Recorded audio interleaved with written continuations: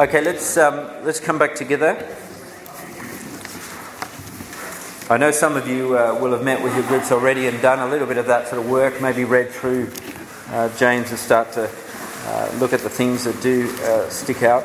As I said, this is a book that many of the commentaries will sort of argue it's just proverbial. There's a series of things and take them as separate units. And in one sense, you could look at James like that. What I'm going to argue for the next little while is that I think there is one big thread, and if you get that thread, the whole thing opens up in a completely different way. I think James has one single ambition, and we'll see that as we go through. Let me just say a couple of brief comments by way of background, and just as I do this, Tom and Chris are just going to hand out an overview that I've prepared for you. I'm really going to speak to that, so you feel free to just leave it aside, or you can look at it as we go through if you find that helpful. I don't intend this morning to go into lots of detail about all the verses and things like that. We'll do that each week as notes are prepared for that. But what I hope to leave you with at the end of this session is a clear idea of what the purpose of this book is, and see how that then can apply to each section. So just as that's going around, in terms of an author, which when you get the sheet, if you do want to look on, it's page 3 of that overview. The very first verse of the book gives away that it's written by James, but doesn't tell you which James. New Testament has about 4 potential suspects for it. There's James, the son of Zebedee, a brother of John, a disciple of Jesus. There's another one of the disciples, James, the son of Alphaeus. There's James, the father of Judas. And then finally, and this is our suspect, James, the brother of the Lord, one of the apostles who did not believe Jesus in his earthly ministry. This is what's remarkable about this book. Here is the guy, you look in John chapter 7, for instance, he and the rest of Jesus' family are trying to quietly escort Jesus away, thinking he's lost his mind. And yet here is the same James who is utterly convinced, the other side of the death and resurrection of his brother, that he is our glorious Lord Jesus Christ, as he will call him in chapter 2, verse 1. He is widely regarded as the author of this letter. I think the authoritative tone of it implies that it is written by a well-known and respected figure, and that's who James was.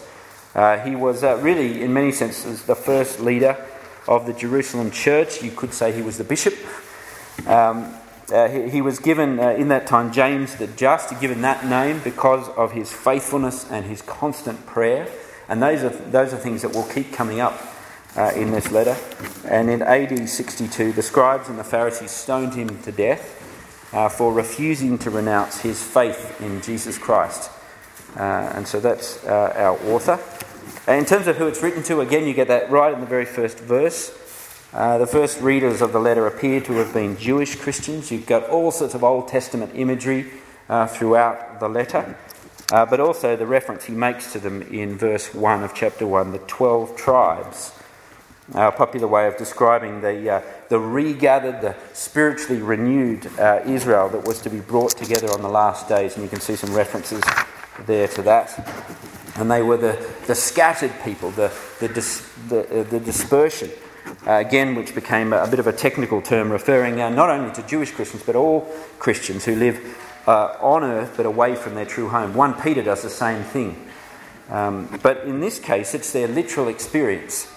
The people he's writing to, the scattered, as he refers to them, are those who were cast out of Jerusalem by the intense persecution. You read of it in Acts 8, and then you get him writing to them in Acts 11, those who have spread as far as Phoenicia, Cyprus and Antioch. So here is this early church in Jerusalem, happily, a sort of, if you like, a holy huddle in Jerusalem, and all of a sudden they've been wrenched out of that. Their lives are really blown apart. All they had there is gone, and now they're scattered throughout this world. And so he writes to them, concerned that they keep walking this life of faith, even in the world that they are now in, even with all the trials that they face. In terms of date, here's a real sit-on-the-fence job. The letter was written sometime before James was killed in AD 62. That's my guess. Let me say a couple of things in terms of comment on the nature of the book. In one of the things that's thrown at James, poor old James is a bit of a sort of an easy target amongst theologians. They like to have a go at the book of James. One of the things they have a go at is it's just not very personal. A lot of Paul's letters, you see the affection, his interest in the people. It's worth knowing, though, that he's writing to the church at large. The church spread out. He's not writing to one particular church. And so it's not surprising that it lacks some of those personal touches. But having said that, it is not without it either. It's full of references to the beloved brethren, my loved ones. So it has plenty of that.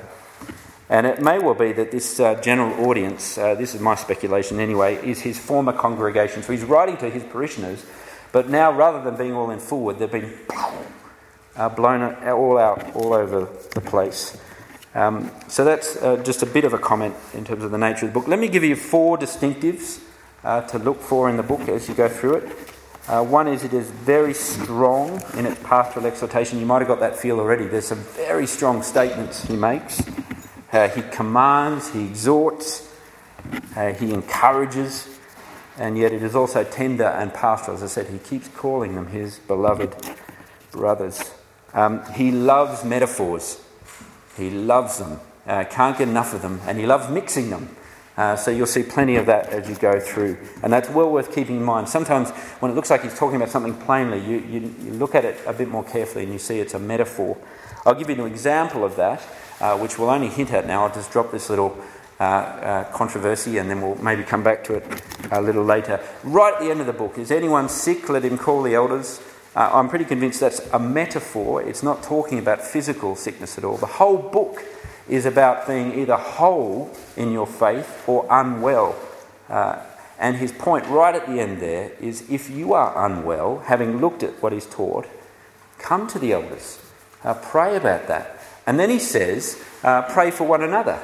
And so there's a metaphor for you that you could look at it and think, oh, it's just about going to the elders when you need healing, which absolutely go for it. But that's not what I think that verse is about. So there's an example for you. Another distinctive, he borrows from other sources. He's not ashamed to do that. Borrows a lot from his brother, which is probably a pretty good idea. Also other early New Testament writings like 1 Peter and lots of Old Testament allusions as well. Our final thing in terms of a distinctive, and we'll come back to this one at the end, and that is I think there's, as I said, it's not a jumble. There's a clear, repeated pattern of sort of exhortation through instruction and then following that through exhortation through example. And so all the way through the letter, what he does is he teaches us how to live by faith, and then he follows that with what that actually looks like in real life. How do you live by faith? Well, let me show you what that looks like. And some argue that the letter bears a strong resemblance to an early Christian sermon, point application. There's a bit of that going on. So there's just some background comments. In terms of overview, one of the things that James does really helpfully, I think, for his congregation, but also for us as we read as well, is that he will give us very vivid pictures of the real world we live in. This is a book that lives in the real world. It's not just theoretical faith, it's street level faith. And his appeal to sort of persevere by faith is made at that level, not in abstraction.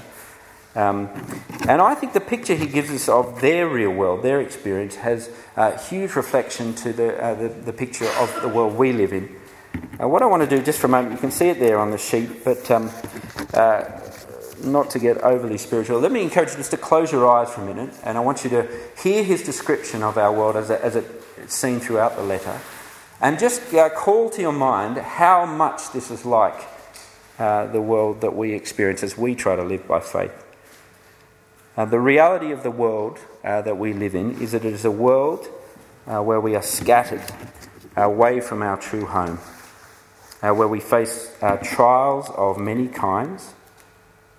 Ours is a world of unstable people who are forever shifting, are tossed and turned by the winds that they experience in this world.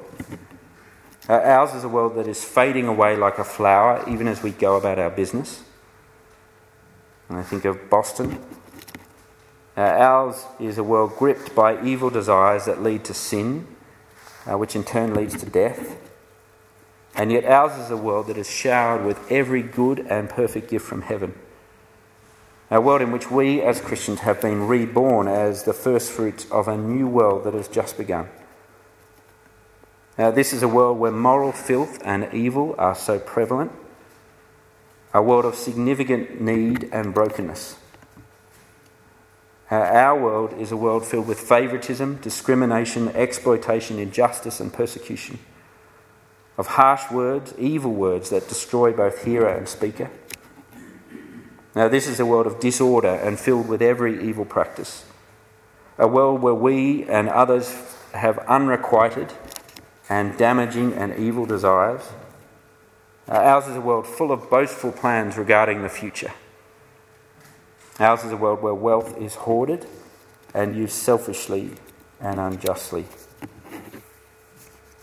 So there's the picture of the world that James describes. It's a world that these people have been cast out into. It's the world that we live in as we try to live by faith. But also he says this, running through the letter as well. The reality of the world is also that it is a world under imminent judgment. And it's a big theme for James. This just won't carry on forever. There is an imminency to the end. This is a world with a king and a royal law, he says in chapter 2. Where there's one lawgiver and judge, where the king and judge is in charge of tomorrow, and where the king and judge hears what is going on and he is mighty to act. This is a world in its last days where the king is standing at the door. And so his urging to persevere in faith is made in that context, that imminent judgment. And with all of that in mind, and this is where we're going to zoom in on what I think is at the very heart of the letter, and my ambition this morning is to leave you with this. In a world like that, God has a clear, wonderful, relentless purpose. And that's what he's writing to them about. He writes to this congregation scattered throughout a world like this, and he urges them, we're told in verse 3 of chapter 1, and all the way through the letter, to persevere. Stand firm, he'll say in chapter 5, verse 8, in their faith. But what's important to realise is that call to persevere is not for its own sake. He's not sort of appealing to these people now under trial, just be stoic, stiff upper lip, keep going for its own sake. Perseverance has a purpose. It's God's purpose for us in the world. You see, what James knows and what he's trying to convince us of is that even in a world like this, our God is working through all things, even the trials we face, in verse 2 of chapter 1, to bring about his big agenda for his people. And what is that agenda? Well, here's the verse that I want you to have burnt into your heads and your hearts this term. It's 1 verse 4. Here's a memory verse for your group for this term. Perseverance must finish its work so that you may be mature and complete, not lacking anything. Perseverance must finish its work so that you may be mature and complete and not lacking anything. That is what God is plotting towards in this world. Our maturity, our wholeness, our healthiness, our fullness in our faith in Jesus. That's his agenda. And so as we live in this world, we need to know he's not necessarily plotting towards our popularity or our financial success or our family's health or our career or our hoped-for relationship, our comfort, our material satisfaction, or anything else we may be planning towards. His agenda is simple, wonderful, relentless, that in this world, heading towards his judgment seat, he wants you to be mature, complete, and not lacking anything. And really that is an ambition that God has that is echoed all the way through the Scriptures. Another wonderful example of it is Romans 8:28. A very similar teaching in Romans 8 to James. He says this in Romans 8, and we know in all things God works for the good of those who love him, those who have been called according to his purpose. For those God foreknew, he also predestined to be conformed to the likeness of his Son. That's what he's aiming for. He is plotting towards you being more like Jesus. That's his ambition. And why is that such a good ambition? Well, the only way you'll be convinced that's a good ambition is you see how good Jesus is, how wonderful he is, and how kind your God is to want you to be like him and to plot towards that. And so that's his agenda, that you be mature, complete, not lacking anything. And what he's working through is he's working through the real world we experience. So even the trials we face, he says this in 1:2, this outlandish claim right at the start of the book, consider it pure joy. Not the trials themselves. He says reckon it joy because of where it's heading. Where it's heading. And the only reason we wouldn't rejoice is if we presume that the trials we face are not heading in that direction, or perhaps that there is a better good for us that God should be aiming for, other than maturity, completeness, and fullness in your faith. God's ambition is that through your perseverance in faith in this real world that you'll become a human fully alive, complete. That's what he says in chapter 1, verse 21. And how does he do it? How is he moving us towards that maturity? Well, you see that in chapter 1, verse 18, and he'll really repeat it all the way through the book. How does he create this remarkable creature in a world like this? He does it how he's always done it. He speaks. He chose to give us birth through the word of truth, that we might be a kind of first fruits of all he created. He creates new life by speaking the word of his Son, the word of truth, the gospel. And when we accept that word by faith, we are saved. Are born again, we're told, as a first fruits in a dying world. But what James is going to urge us to see is that that same word that saved us is saving us. Even now, it is moving us towards this ambition he has for us. The same word that first was planted in us is growing in us like a tree of life, he says in 1:21. That's been planted in you to grow to maturity, continuing to grow in you the righteous life that God desires, 1 verse 20. And so therefore, as we live in this world, buffeted by the winds of all these things we've spoken of, many trials, instability, change, impermanence, immorality, need, brokenness, unrequited desires, boastful plans, selfishness, we're to persevere by humbly accepting the word planted in us, which can save us. We are to hear and obey the word of truth, for it is the wisdom of heaven, as he'll describe it in chapter 3, 17 and 18. But important to see alongside that is this. James is not naive, that is a simple equation, that we live in this real world and there's this one voice speaking into our lives, the word of truth, and as long as we hear that, everything will be fine. He knows that there is, alongside that word, a competing word, another wisdom, competing for our attention. It's not the wisdom that comes from heaven, rather it's the wisdom spoken by what James will refer to as a destructive triumvirate. Sin, the world, and the devil. What's fascinating about that is that quite often over there in the morning service I'll be conducting an infant baptism. I love that moment. And one of the things that I will have to say to this little child is fight bravely against sin, the world, and the devil. It's a sort of a bit of a downer moment in one sense. Here's this big celebration, and all I'm saying to this little child, you have no idea of the enemies that are coming at you. I want you to fight bravely against them by faith. James is saying the same thing to us as adults as we grow up. Fight bravely against those things. Because what he will say all the way through this letter is that the wisdom that triumvirate offers leads to an altogether different place. God's wisdom is leading to maturity and completeness. The wisdom of sin, the world, and the devil, or wisdom that is earthly, unspiritual, and of the devil, as he says in chapter 3, leads to disorder and death. That's where that leads. And so James writes to his congregation scattered throughout the world, aware of that serious danger of this deadly wisdom.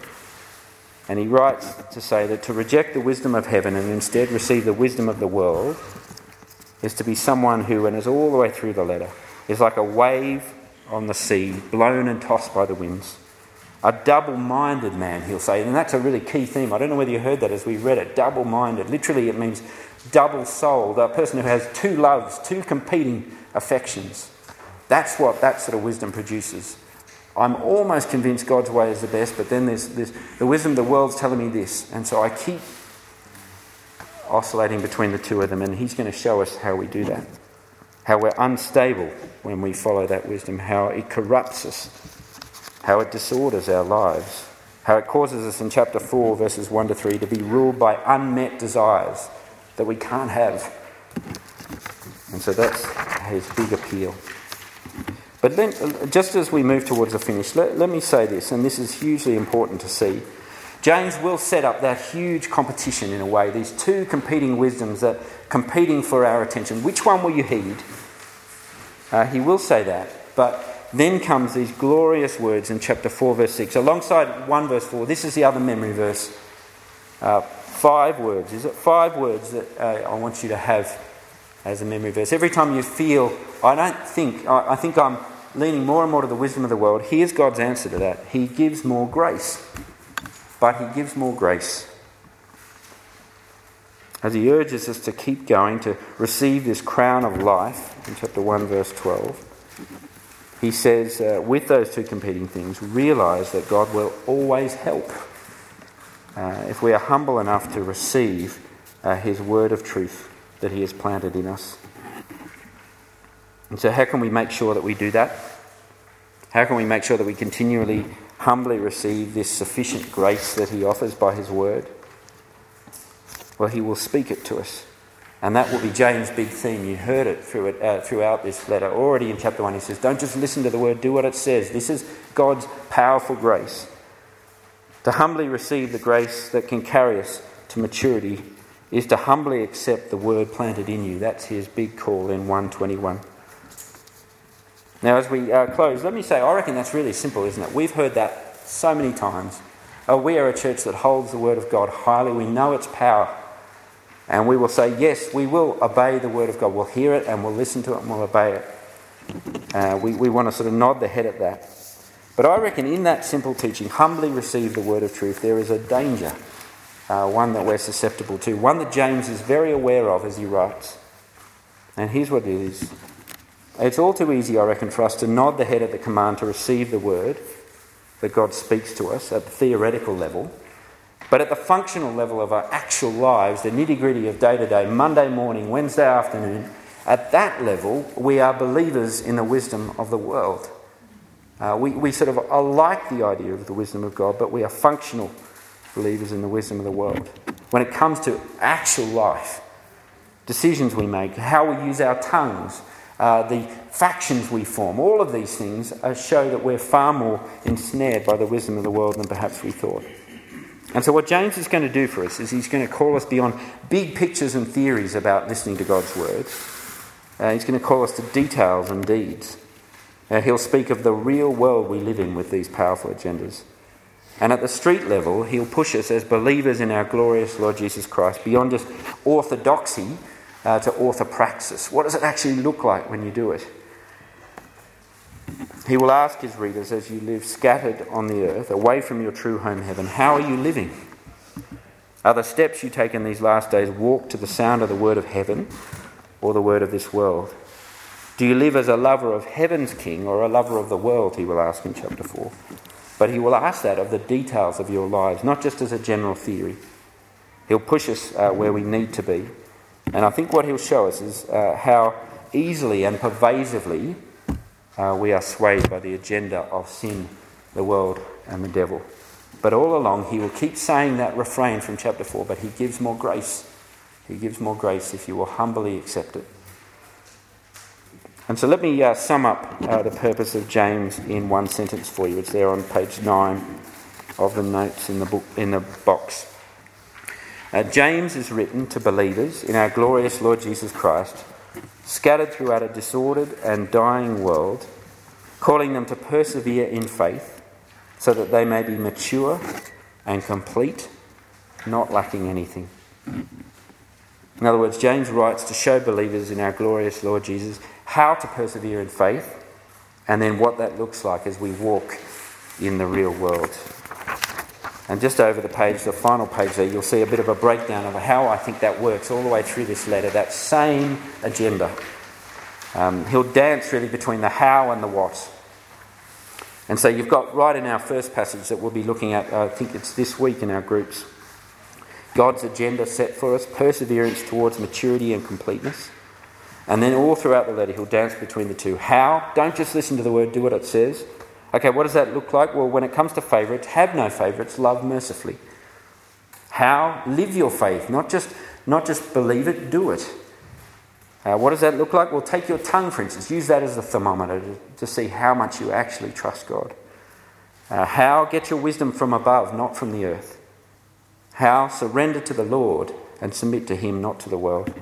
And then he'll end with this just sort of flurry of the practical, the what this looks like. It means abandoning your sense of autonomy. That's hard for us, isn't it? We love control. We love to control the path ahead of us. Avoid the rot of riches. He'll nail that one particularly. He'll call us to be patient in suffering and be prayerfully dependent. It's a wonderful book. But I think as you go through it, if you keep that simple agenda in mind, it will be immeasurably helpful for your group as you go through. This is God's desire. It's very different to what our heart's desire might be, but here you have unveiled to you the very heart of God for you. And so keep that in mind as you go through it. One final thing to say, and that is by way of what will happen with the notes. There'll be notes for each section. In fact, Tom and Chris, I think, have got the notes for 1 to 18, and we might hand them out now. And each week I'll just send out the notes for each section. And my hope is that between the sermon and the notes, you've got plenty to go on with in terms of preparation. But one of the other things that we'll do is on Monday morning, either I or Tom will send an email with just a few bullet points of some things that come out of the sermon, perhaps of things to think about by way of application when you meet as a group. Now, you can ignore them or use them if they're helpful for you. But if you've got any questions as we go through the series about the notes or any aspect of it, feel free to give me a call or see me on a Sunday or something. Let me pray for us.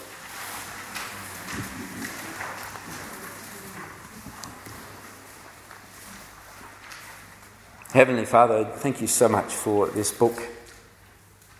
Thank you for a book that's spoken to those who are scattered in the real world, trying to persevere in their faith in your glorious Son.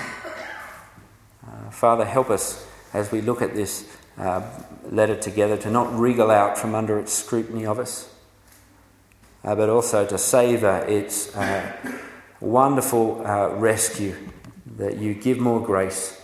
Help us as a church family to be transformed by what we speak of together in James in these coming weeks. Help us to be a church family that as we reach the summer are more mature, complete, lacking less in Christ than we were before. We pray this for your glory's sake. Amen.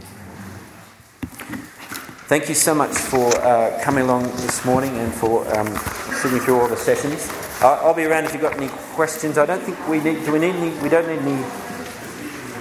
We can leave the room as it is, apparently, for stuff that's happening tomorrow. So it's good news. Thank you.